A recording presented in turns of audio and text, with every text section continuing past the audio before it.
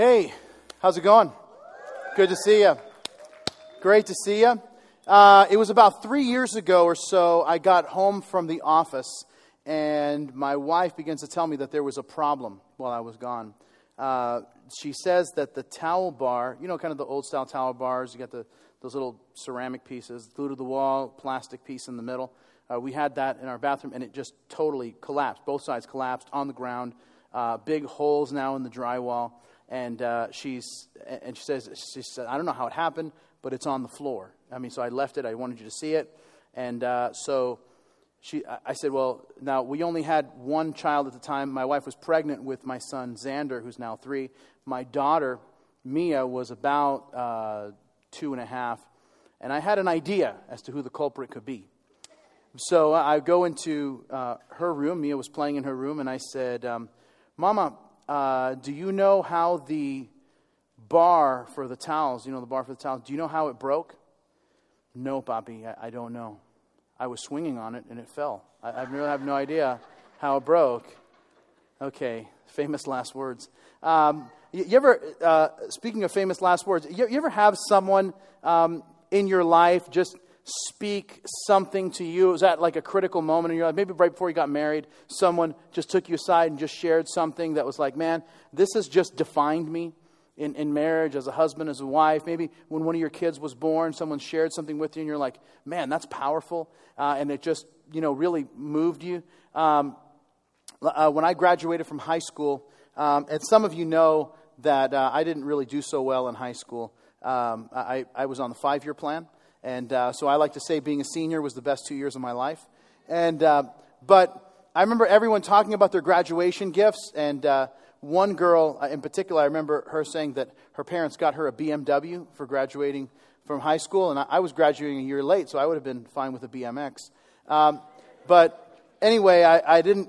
So I remember it was the graduation, and it was at this kind of it was at this place that used to be around called Sunrise Musical Theater. That's where our graduation was. And so we went to graduation, and I was in line, kind of getting, everybody's kind of making sure you're wearing your cap and gown the right way and all that, and your tassel and all that stuff. And my mom comes up to me right before I walk on the stage to get my diploma. And I remember it's taken me an extra year.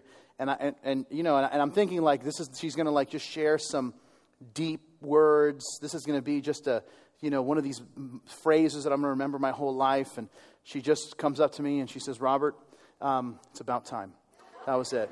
And so that's kind of where it went from there. And now, I tell you that because where we're going to be this morning, we're not going to be studying 2 Thessalonians. We're going to be in the book of Deuteronomy this morning. And the reason why I tell you all of this, because the book of Deuteronomy is such an interesting book because it's this series of addresses where Moses is addressing the people of Israel. He's giving them his final words right before they go into the promised land. Remember, they were slaves in Egypt. They had come out of Egypt, 40 years wandering in the desert, and now they're on the precipice of taking a step into the land that God was going to give them. And before they go in, Moses slows them down enough, and he gives them these addresses, and he shares with them, hey, these are the things that God wants you to know. These are the things from my heart that I want to share with you that are important for you to know. And I think you and I would both agree that if Moses is going to stop everybody moving to say, hey, this is what's going on, that we would need to kind of hear that, right?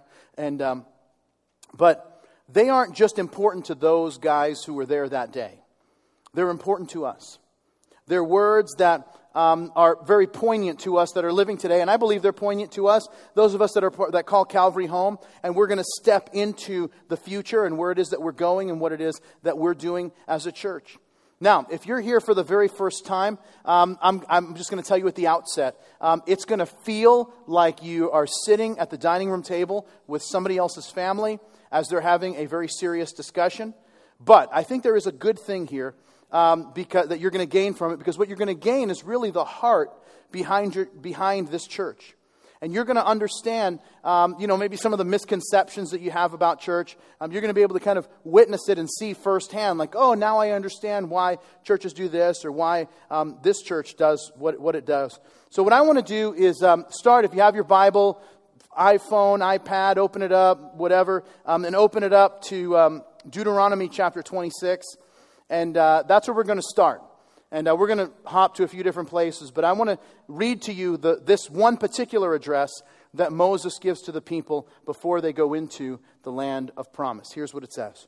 It says, "And it shall be, when you come into the land which the Lord your God is giving you as an inheritance, and you possess it and dwell in it, that you take some of the first of all the produce of the ground, which you shall bring from your land which the Lord your God is giving you, put it in a basket, and go to the place where the Lord your God chooses to make his name abide. And you shall go to the one who is priest in those days and say to him, I declare today to the Lord your God that I have come to a country which the Lord swore to our fathers to give us. Then the priest shall take the basket out of your hand and set it down before the altar of the Lord your God. And you shall answer and say before the Lord your God, my father was a Syrian about to perish, and he went down to Egypt and dwelt there, few in number, and became a great nation, mighty and populous. But the Egyptians mistreated us, afflicted us, laid hard bondage on us. And then we cried out to the Lord God of our fathers, and the Lord heard our voice and looked on the affliction and the labor and our oppression. And so the Lord brought us out of Egypt with a mighty hand and an outstretched arm, and with great terror and signs and wonders. And he brought us to this land and has given us this land, a land flowing with milk and honey. And now, behold, I have brought the first fruits of the land which you, O Lord, have given me. And then you shall set it before the Lord your God, and worship before the Lord your God. And you shall rejoice in every good thing which the Lord your God has given you in your house, you and the Levite and the stranger who is among you. And when you have finished laying aside all the tithe of your increase, and in the third year, the year of tithing, and have given it to the Levite, the stranger, the fatherless, the widow, so that they may eat within your gates and be filled, then you shall say before the Lord your God, I have removed the holy tithe from my house, and also given them to the Levite, the stranger, the fatherless, and the widow, according to all your commandments, which I have commanded, and I have not transgressed your commandments, nor have I forgotten them. I have not eaten away of it when in mourning, nor have I removed any of it for an unclean use, nor given it any of it for the dead. I have obeyed the voice of the Lord my God, and have done according to all that you have commanded me. Look down from your holy habitation from heaven, and bless your people Israel, and the land which you swore to give to our fathers, a land flowing with milk and honey. Now, if you pause there and give me your attention, it's kind of a long address, but I wanted to read the whole thing and then explain it to you. Moses is talking to a group of people who have been slaves for 400 years. And they did not have much to speak of by way of possessions. But they were coming into a land that God was going to give them. And not only were they coming into a land where God was going to give them, but he was going to give them home and property, and they were going to own it outright. They were going to conquer the land. They were going to own this land.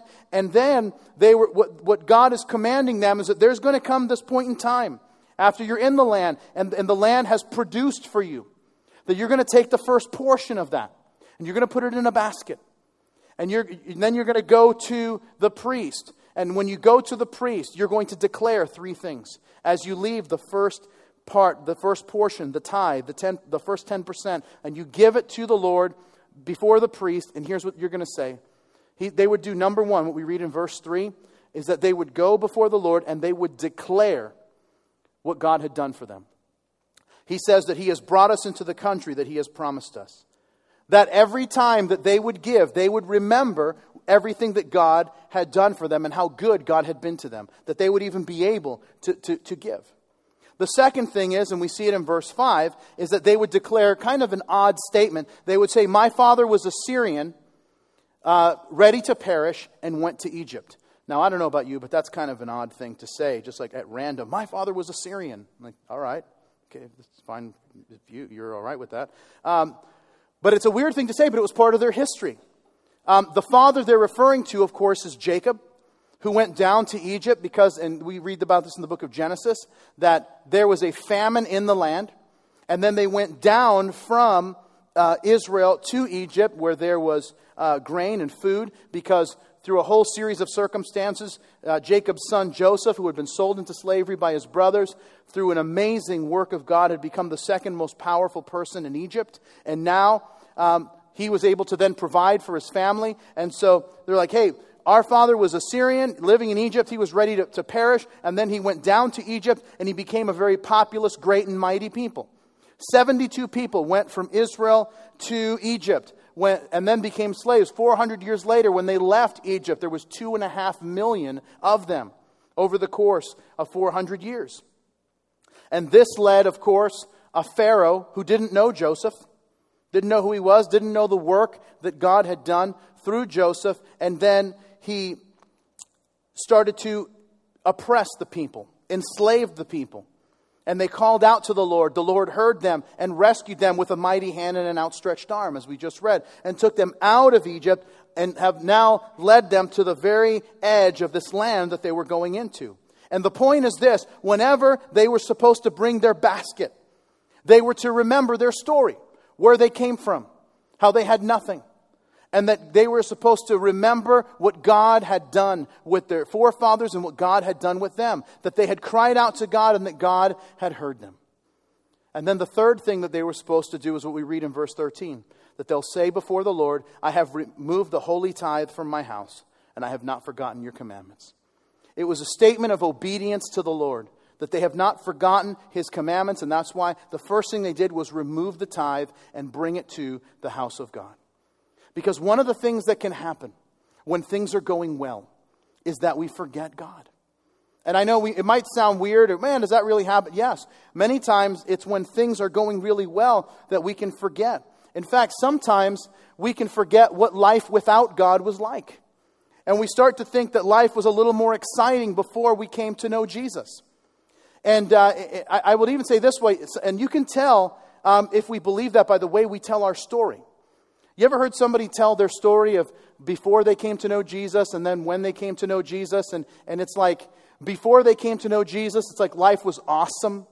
And then they came to know Jesus, and now it's like, well, what do you do now? You know, it's like, dude, before I came to know Jesus, we used to party. Woo! We used to do all this crazy stuff. Yeah. And then, then I got saved. And now I go to church. And I TiVo Touched by an Angel reruns. And between that and My Little Pony, that's pretty much what I do. And you're like, wow, that's like the worst thing ever. Like coming to Jesus ruined your life, apparently. And the reason is, and here's what it is, we forget what it's like to be a lost person. We forget what it's like to not have the peace of God in our lives. To not have the Spirit of God living in us. To not have the work of God happening in us. And guys, I've told you some of this in the past. That I have, that my past is a little crazy in the bands that I was in. And, I was in a band with, and I've shared this with you before, that the guitar player for Marilyn Manson and I were in the same band. I still keep in touch with him to this day, and we're still friends. But I remember all the crazy stuff we did, but I also remember being completely miserable. I remember playing in front of thousands of people who were into our music and feeling empty and lonely. I was achieving everything that I desired, and I was so empty to the point of being ill. And my friends, it's a terrible feeling to climb to the top of a ladder and realize that it's leaning up against the wrong wall. And see, I have to remember that. Because if I don't, I will romanticize the old days and think that they were so good. And it's because, well, I'm a musician. Do I miss playing in a band? Of course. I enjoy people being into the music that I write.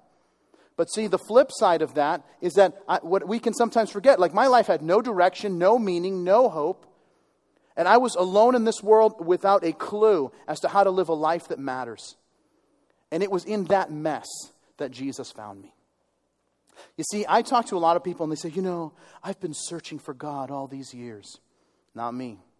That was not my story. I was not searching for God. I was running in the opposite direction. I was running as far away from God as I could.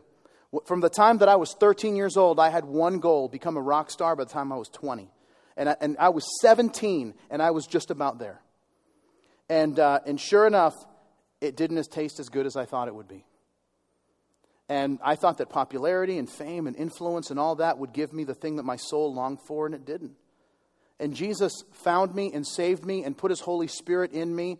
And here's what can happen many times for us. We just forget. We don't remember the past as clearly as we should. And what will happen is that we take for granted the peace of God that we have in our lives, the clarity, the wisdom of God that He's put into us. And we think, well, it feels just like this, except we could have been doing something else. No. It doesn't feel like this. It's imagine emptying yourself of everything that God has done in you and the changes that He's made in your life and the work that He's done in you. And now put yourself back in that like, whoa, I don't want to do that because that sounds horrible. But see, that's what it was. But sometimes we can have this kind of rosy idea of what the past was. And see, we can forget where we came from. And the whole purpose, one of the reasons that we give, is that when we give, it would be a reminder to us that God has given so much to us. And it's just in the act of giving that we say, God, I remember. I remember where I was. And I remember what you did. And I know where I am. And I know it's all because of you. But see, Israel forgot that as well. In fact, I'm going to read a passage that at the outset, I'll be honest with you, it sounds kind of strange without a little bit of background. So I'm going to read the passage. You're going to be like, wow, that's weird. And then I'll give you the background. You'll be like, yeah, not so weird. All right? So here's how it goes. It's in your notes in Amos chapter 4. Hear this word, you cows of Bashan, because you always want to open talking to cows. And you who are the mountain of Samaria, who oppress the poor, who crush the needy, who say to your husbands, bring wine, let us drink. The Lord God has sworn by His holiness, behold, the days shall come upon you when I will take you away with fish hooks and your posterity with fish hooks. And you will go out through broken walls, each one straight ahead of her, and you will be cast into Harmon. Says the Lord, come to Bethel and transgress. At Gilgal, multiply transgression. Bring your sacrifices every morning. Your tithes every 3 days. Offer a sacrifice of thanksgiving with leaven. Proclaim and announce the freewill offerings, for this you love, you children of Israel. Now let me give you a little bit of the background. Bashan is an area, you don't have to be like a scholar on the geography of Israel, but to the north of Israel, to the south of Israel, Dead Sea, kind of a peninsula called the Sinai Peninsula. To the north of Israel is what's called the Sea of Galilee. 91% of Jesus' miracles were around the area of Galilee. And so Galilee is the only fresh water source in the Middle East. So, and as they say, in the desert, water is life. And so you can imagine the area, the land around the Sea of Galilee, when Galilee would overflow in the flooding seasons, that would be the richest, most fertile area. And so the cows that were in Bashan, in this area around the Sea of Galilee, they were the best fed. They were the fattest of all in all Israel. All the other cows looked on at the cows of Bashan and be like, they had total cow envy of like, dude, I would love to be one of those cows. Those were like the celebrity cows back then. You know, the E! Channel had a show about the celebrity Bashan cows because those were like the best, coolest cows. They had everything. This was like the Beverly Hills for cows. And so now the issue is, these were the cows that had so much, right? And yet here's what he says. What he's essentially saying is this. You're the cows of Israel. You're the cows of Bashan. You have, it's overflowing. You have everything that you could want and more. But you won't bring the basket. You've actually forgotten that your father was a Syrian who was perishing. You see, God's plan was for God's people to remember what God had done for them every time they gave. Every time they brought the basket, it would be this statement of faith and this reminder that God had done so much for them. And so, and what happens to you and I, every time we give, here's what we do. We're reminded of what God has done for us. That when I give, here's what I'm reminded of. God, I'm giving, but the Bible says that God so loved the world that He gave. And that there's this understanding, and it's supposed to be a reminder. Every time that I give and bring the basket to the house of God, it's a reminder of how God gave to me, and I'm eternally grateful for all that He's done for me and where He found me and where He's taken me. And so now it's a gift that He's given me, that He's given you, that we can never repay. And so what does He ask? He asks that we bring the basket, so that for the very purpose of us remembering that our father was a Syrian who was perishing, that we were perishing, and that God saved us. See, one of the questions that comes up, and it goes something like this. Why is it that some people find it very easy to give? They hear about tithing and giving, they're like, okay, sounds good.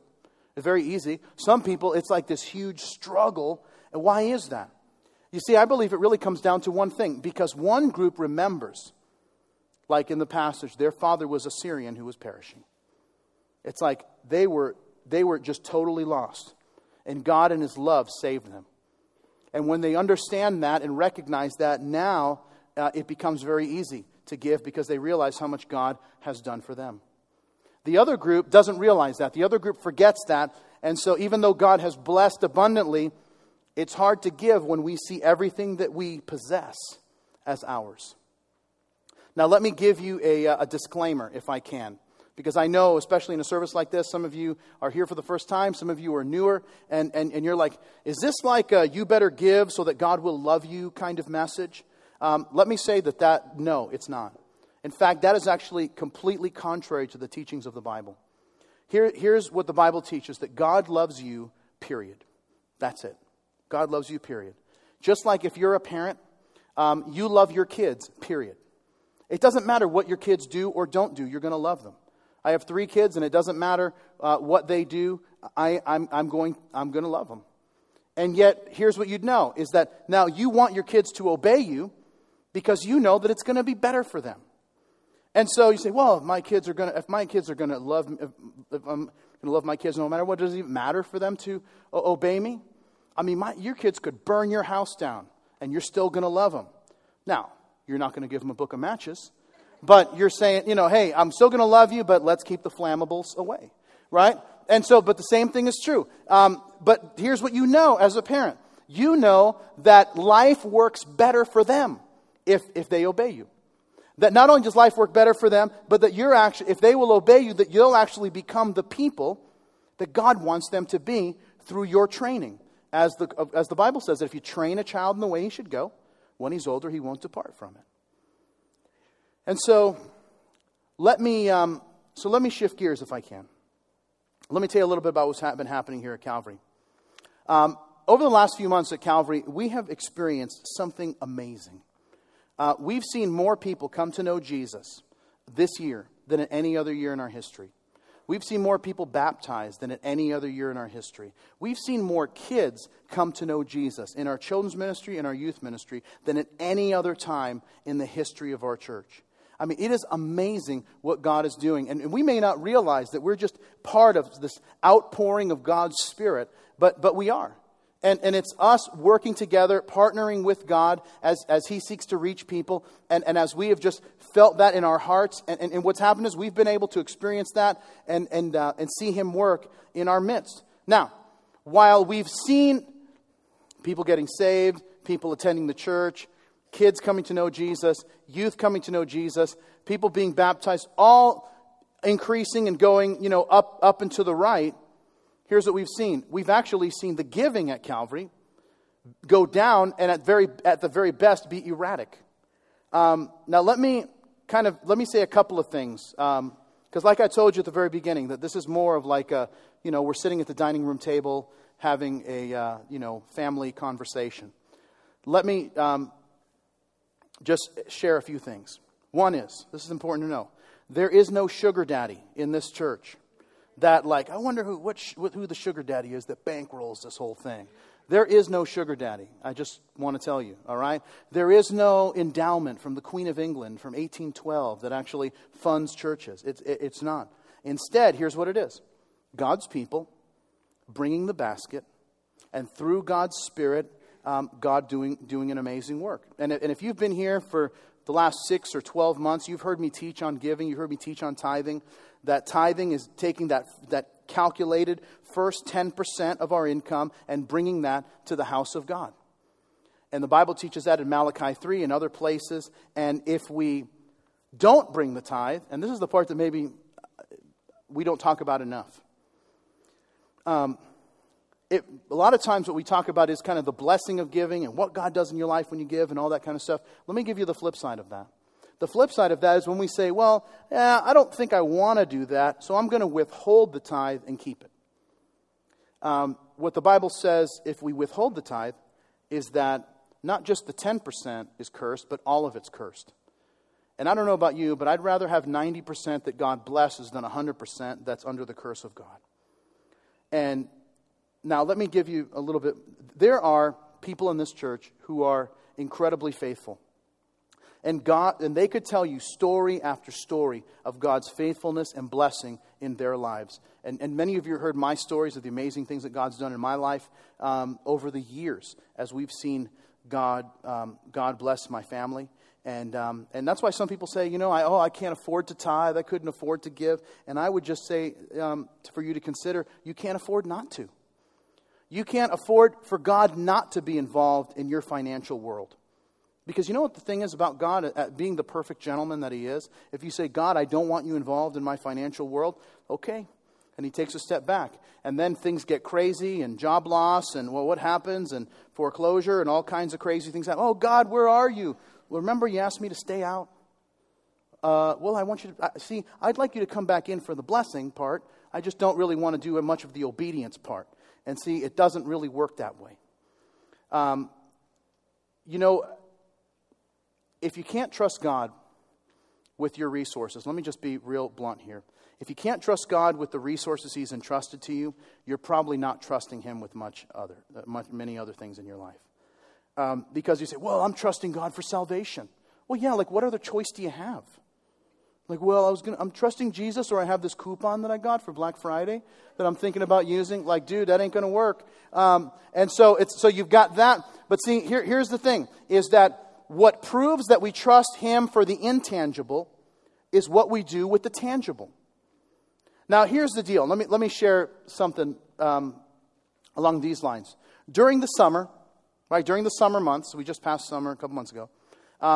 Giving goes down every summer. It has every time for the last 12 years in the history of our church. And the question is why? It's not like there's a bunch of people who leave the church over the summer and then decide to come back in the fall. Oh, well, people go out of town and then they forget. And then, if they're not, why tithe if you're not there? You at least maybe, if you're going to tithe, you may as well enjoy the show, right? And we don't say that, but that's sometimes what we think. And then during the summer, we go out of town, and so we stop giving to God's kingdom and we start giving to the magic kingdom. And that's what we do with that, right? And here's what happens. And now the problem is, Mickey ain't going to help you. Well, Mickey, it's gotten bad. I lost my job. My house is in foreclosure. See you real soon. That's it. That's the only verse he's got. And it's going to be $18 for that hamburger. And that's it. Now, the reality is, so think about this. Why does giving go down over the summer? Because I think that this is I think this whole idea of the summer is a microcosm of what happens in our hearts. Is because we believe, sometimes some of us might believe, that the church is the provider of religious goods and services. The church is not the provider of religious goods and services. So, I tithe because I'm there because I want to enjoy the show, but if I'm somewhere else, then I'll just give my money somewhere else because I'm enjoying that show. No, see, the church is not the provider of religious goods and services. The church is the movement of God, on the mission of God. And our role as Christians who are part of a local church, here's what our role is and our responsibility is: to bring our basket to the house of God so that we are in obedience to God because we remember where we were when we didn't know God. And if our heart is this, if our heart beats for those who don't know God, then we will gladly bring the basket and say, Lord, I remember where I was before you found me. And I know that there's countless people in our community who don't know you. And God, I pray that whatever I give goes to that purpose of reaching people that are far from you. You see, the truth of the matter is that all of us enjoy ministry here. See, some of you have met or will meet at some point in time in your time here at Calvary, in your life, will meet with one of our pastors for counseling, for some guidance, for some biblical instruction on a situation that you're dealing with. And at the end of your hour or two that you spend with one of our pastors, you know what they're not going to do? They're not going to say to you, all right, I'm going to pray for you, and then print out your invoice. Right? They're not going to say, why? Because counseling and ministering to you is what we do. It's part of the ministry of this church. When you bring your kids into our children's ministry, right, there's no cover charge for you to bring your kids. Well, we have a 2-for-1 deal this week, so, you get 2 kids. No, we don't do that, because teaching your kids, partnering with you to train your kids in the way they should go is part of what we do as a church. Even though what we do quality-wise is 100 times better than what any kind of daycare would do, and the content that we bring is actually training your kids to love the Lord and to walk with Him. Many of your teenagers are in our youth ministry, and we're not charging at the door. We're not charging admission. Why? Because that's what we do. We're training your kids and teaching them in God's Word. Now, let me share another thing. Do you know the facility that we meet in isn't free? What? Yeah, well, but it's a school. I mean, no. Do you know we pay to the tune of about $1,500 a week to meet here? And that's actually a pretty good deal, because we've been here for a while. And so, and so there's no other church, no rich uncle, no grant by the King of England that's funding the church. God provides for us as God's people are faithful to bring the basket and give.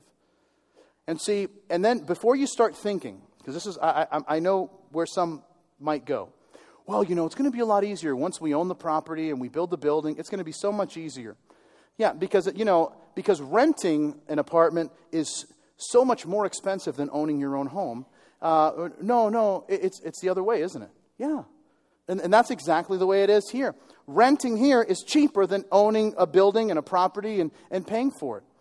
And those are the facts. And my friends, if we want to step into the future that God has for us, we have to be faithful. Moses has this conversation with the people when? Right before they're about to walk into the land that God is going to give them. And so this is a very appropriate conversation for us to have at this moment, at this time in our history. Now listen, let me just tell you, if I can just be honest with you, can I just tell you that it hurts my heart that some of you just don't trust God? It does. I'm telling you this as your pastor. And some of you have been around for a while, and it's like it hurts me that some of you just don't trust God, that you've forgotten the blessing of giving and the blessed life that it brings. And let me just tell you, and I think, let me just give you this little disclaimer. This has nothing to do with me. It's not like, things are tight for the pastor, so let Bob put together one of these messages, It's not the way it works. In fact, God has provided for my wife and I that it's like He can take care of us without my salary from the church. I'm going to keep writing books. I'm going to keep doing the stuff that I'm doing. Because, God's going to still provide for us. So that it's not about me at all. What it is about what God is doing in this church and what God is doing in each of our lives. That we need to be faithful with little. The Bible says if we're faithful with little, then God will make us ruler over much. Can I tell you this? And this is part of what hurts me, is that this was not my intention. This was not my desire. I did not want to have this conversation. You know what I wanted to talk about? The message that I was been preparing all week before I just, we just realized like I've got to talk about this at some point or, this thing's going to go off the rails. My goal was to spend today finishing 2 Thessalonians, talking about missiles that are going into Israel and what that means, missiles that are coming out of Israel into the Gaza Strip that has incredible significance to Bible prophecy and the return of Jesus. That's the message I was preparing. And instead we're talking about this. And that's why I say, if you're visiting this morning, by the way, you picked a heck of a Sunday. Here's what I hope. This is not a topic. This is not a conversation that we broach often. But here's what I think is really important. Is number one that you and if you're here for the first time, let me just talk to you for just a moment. That you understand the heart behind why we give. And I understand these TV guys and they give and God will make you rich. I hope you haven't heard any of that today, because I don't believe any of that. Do I believe that God blesses and does an amazing work with people? Yes. Do I believe that tithing is like playing the lotto? No, I don't believe that at all. But I do know this. I think there's moments with a family, with a congregation, that we have to just talk like adults. And we just have to have a serious talk and say, hey, this is where we're going. This is what we're doing. And so here, and this is the thing, that we are ready to step into the future of our church. And we have to be ready to step into the future. It's going to take all of God's people doing what God commands us for us to be able to step into the future. Doing the 3 things that Moses says in Deuteronomy 26, to remember what God has done for me. To say that my father was a Syrian perishing and he saved him and he saved me. And that I've removed the tithe from my house and I have not forgotten the commandments of God. Now, I want to tell you 3 things if you call Calvary home. And that's why I would say that if you are here for the very first time, this message doesn't really apply to you. This is if you're here. So the cool thing is that, it's a real serious conversation. You just get to watch and there's no pressure. So that's kind of an interesting thing. But if you're here and you call Calvary home, this is, I think, the 3 things that I just have in my heart that I want to share with you as we begin to bring this to a close. And it's in your notes. Number 1, here's what I would say to us. That we need to be faithful givers. Faithful in our giving. I will tell you unashamedly that I believe that the key to living a blessed financial life. I'm not talking about being rich. I'm not talking about being Donald Trump. I'm saying that living a blessed financial life, that giving is the key to it. Because when we don't give, our money is cursed. But when we put God first in our financial life, we give the tithe, God is able to bless that more than we could ever work it out for ourselves. Here's what the Bible would say. This is in Malachi 3. He says this. He said, should people cheat God? Yet you've cheated me. But you ask, what do you mean? Where did we ever cheat you? You've cheated me in the tithes and offerings due to me. You are under a curse, for your whole nation has been cheating me. Bring all the tithes into the storehouse, so there will be enough food in my temple. If you do, says the Lord of heaven's armies, I will open the windows of heaven, and I will pour out a blessing so great that you won't have enough room to take it in. Try it. Put me to the test. Your crops will be abundant, for I will guard them from insects and disease. Your grapes will not fall from the vine before they are ripe, says the Lord of heaven's armies. Then all nations will call you blessed, for your land will be such a delight, says the Lord of hosts. There's several things here that are important. But the first thing that I think the key is that God promises to bless the person who's faithful and honors him in tithing. And by the way, tithing, and I'm going to talk about this in a moment, but tithing is not just giving. Tithing is not just taking, whatever I've got in my pocket and put it in the offering. Tithing is a calculation. Tithing is calculating that first 10% of what I earn and giving that back to the Lord. Notice what I said, not giving it to the Lord, giving it back to the Lord. Because according to the Bible, the tithe belongs to him. And when we don't give it back to him, we withhold it. When we withhold it, God curses it. And then the whole lump of it is cursed. And that's why when we give the first 10%, the 90% is blessed. And I don't know about you, but I'd rather have 90% blessed than 100% that's cursed. And what does it look like? Let me show you what it looks like. Let me show you when the 90% is blessed. Let me show you what it looks like. In Deuteronomy 29, same conversation Moses is having. A couple chapters later. During the 40 years I led you through the desert, your clothes did not wear out, nor did the sandals on your feet. God has a way of making tires go farther, making engines last longer, making vacations cost cheaper, making homes sell quicker, and that begins by putting God first. Now let me say this as a disclaimer. If you decide, I'm not going to believe this, I'm not going to do it, and that is your prerogative. That's the beauty of America. That is your prerogative to decide, you know what you say, I think it's hogwash, I'm not going to do it. Okay, but here's what I would say. I make no promises to the person who says, I'm not going to tithe and I'm not going to honor God with my finances. There's no promise I can give you that God is going to do this great thing in your financial world. You can read the Bible all day long. You can come to every service that we have. But if you don't obey God, it doesn't help. Let me show you what the 100% cursed looks like. This is in the book of Haggai in the Old Testament. He says this.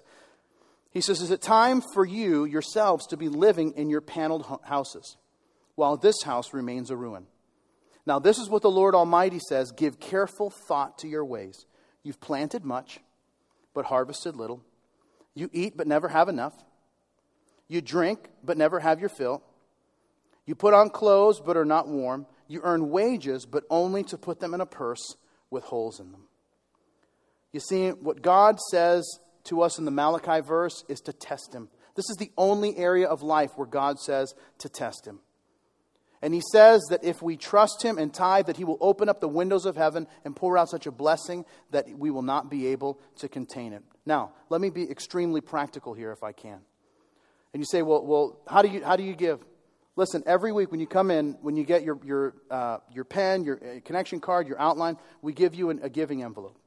And so you have the opportunity to give by cash, by check. You can even actually give by credit card through this. And if you say, well, I don't want to give that way, okay, you can actually give. You take out your smartphone. You can go to calvarygive.com and you can give that way. Well, I don't know if I want to give that way. Then you can go out to our lobby and there's a giving kiosk. You can slide your card. You can give that way. You say, I don't know if I want to give that way. Well, then you go to PayPal and you can actually give that way. You say, well, I don't know if I want to give that way. Well, then you can go to your bank and set it up automatically to give. Now, here's the point. And I know I'm saying this to kind of the point of absurdity. The point is, pick a way to give and be faithful. What we're doing is, listen, I'm not saying this needs to be hard. I'm saying we're doing everything we can to make it easy for you to be faithful in your giving. So here's the second thing I want to tell you. We need to be faithful givers. Number 2, we need to understand biblical giving. We need to understand biblical giving.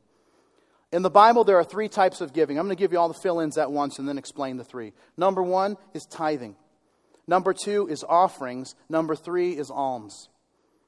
Tithing, as I mentioned, is calculated giving. I calculate the first 10% of what I earn and I give it to God. I give it back to Him. In Old Testament times, that went to the temple, the place where people were growing spiritually and getting and receiving ministry.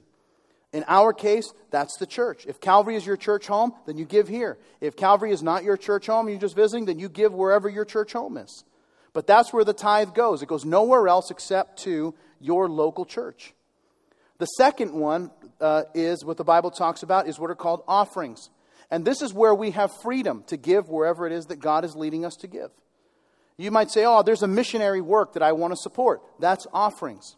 There's a ministry that's doing good work. There's a charitable organization that I believe in and want to get involved in. That's offerings. That is all above and beyond the tithe.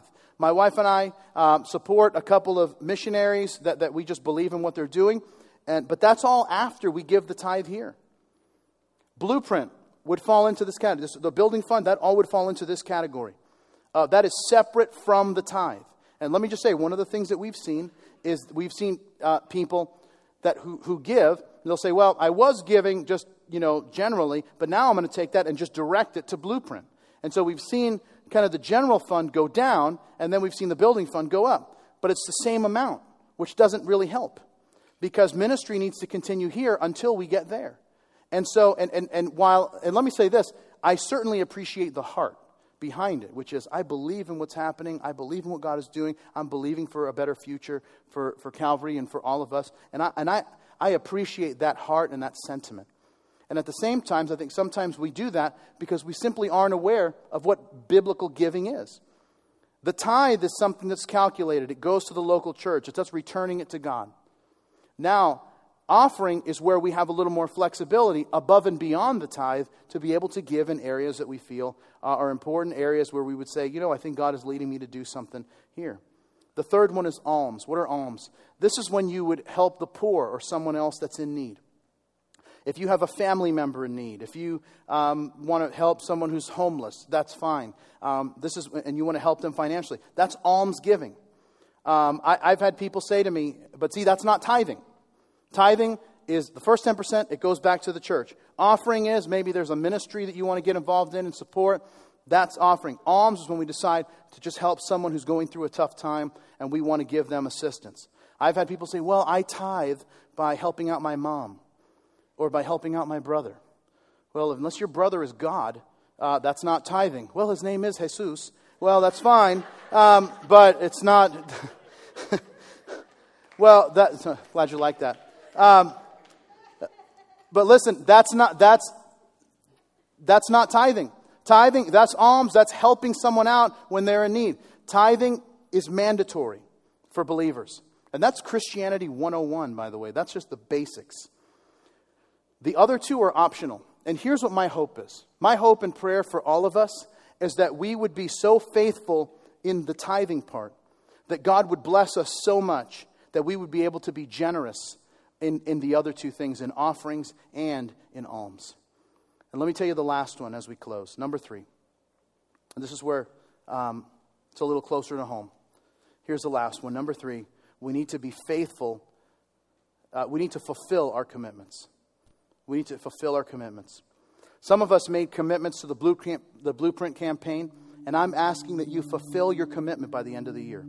As you know, when we started this journey, now 14 months ago, we said it was a 15-month campaign that's ending next month, ideally.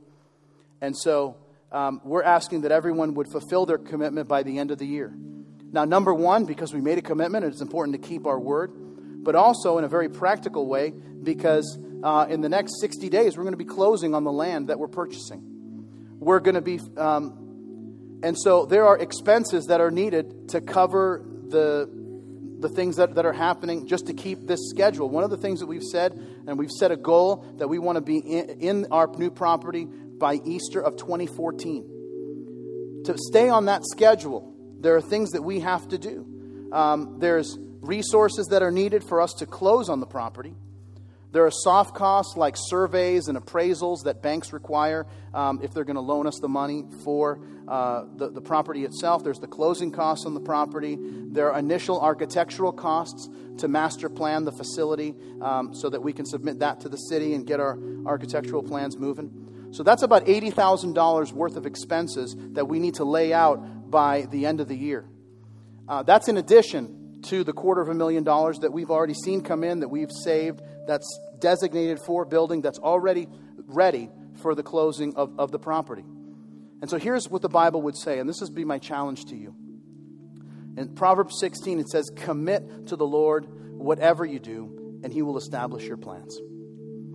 And so my challenge to you is, some of you came in after that, and you're like, I had no idea I saw a Blueprint, but I have no idea what it is. Well, now you know what it is.